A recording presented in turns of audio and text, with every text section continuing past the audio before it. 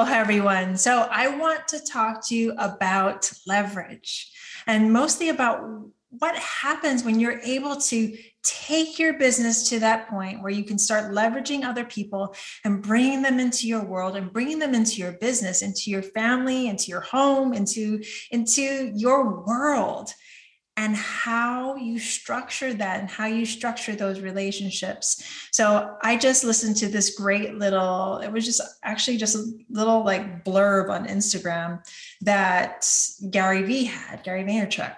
And he was talking about the relationships between, the quote boss or the owner of the company and his associates or employees or partners.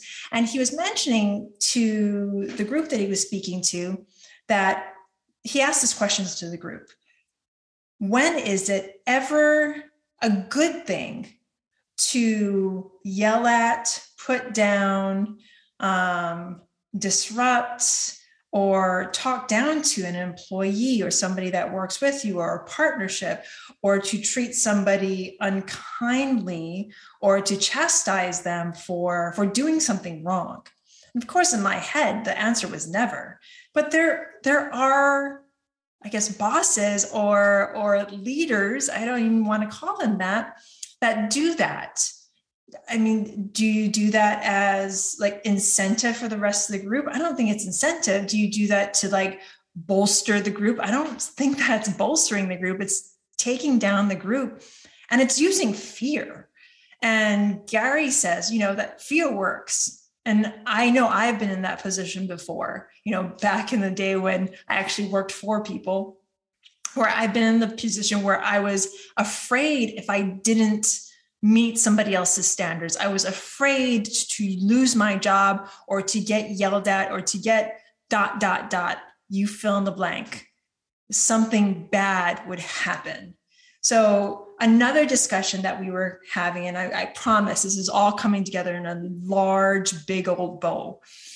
This weekend, I had the opportunity to sit in on a conference, a very intimate gathering of some of my associates with Brian Moran, the creator and author of the 12-Week Year.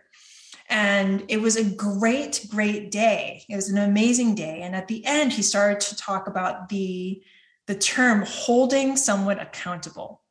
And the way he said it, it was like holding someone to the fire, like threatening them. If they didn't do this bad thing was going to happen.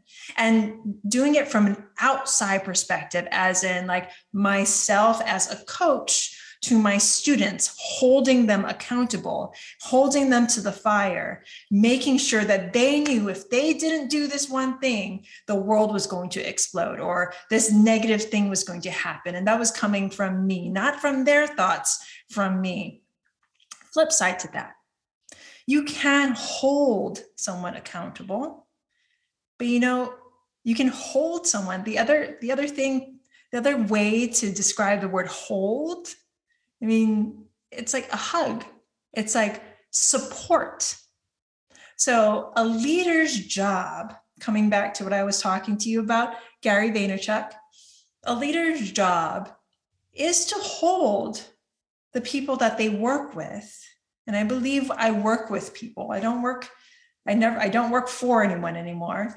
And I definitely don't have like employees or people that work for me. So I work. No one's going to work for me.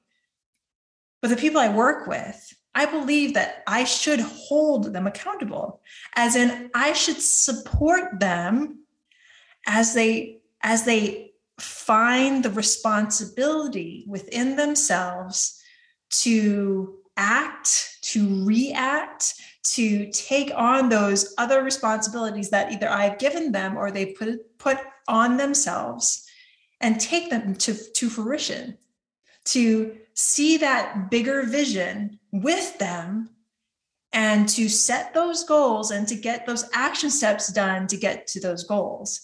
So what I was saying from the question that Gary had posed to the group is that he asked again, when was it ever okay for a boss to demoralize an employee in front of a group, and not even in front of a group. The answer for me is never. Never, ever. It is never okay to do that. It is never okay to shame someone in front of the group. Because the tactic of fear, yeah, it works. But as Gary Vee explains, and I completely agree with this, kindness, love, support, that works better. If that employee or if that person that works with you is not doing their job correctly, then chances are they're in the wrong job. If it's consistent that they're not improving or they're not providing or they're not living up to the job requirements, then chances are that either you need to teach them better or they need to go into a different role on your bus or in your team, or they need to be let go. Because in letting them go, like we put this bad connotation on letting someone go, or, let's use the word fire. But the thing is, my husband and I believe in firing fast, because you're letting yourself know quickly if that person is right for the job, for that place in your company, in your family. And you're also allowing that person to know that, hey, it's okay. You can move forward and find that which supports you, that which you are actually good for. Keeping someone and using them as sort of a whipping boy or someone that you can berate because they're not doing the job that maybe they're not qualified for doesn't help anyone. Doesn't help the morale of your company. It doesn't help your own morale. It doesn't help their morale. In this world that we live in today, that is just not acceptable. If you have to correct someone, take them to the side, bring them into your office and let them know, these are the things that you're doing incorrectly. These are the ways that you can improve.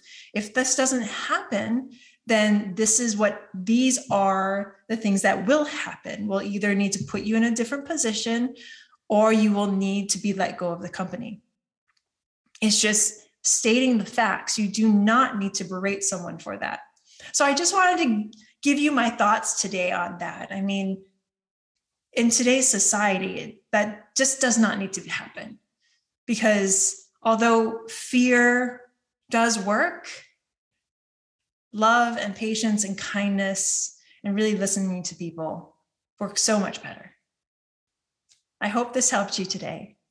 Have an amazing day. And if you loved what you heard, please rate, review, and subscribe. And by the way, I did mention the names Gary Vaynerchuk and Brian Moran, so look them up if you don't know them and tell them that Pili sent you. Aloha.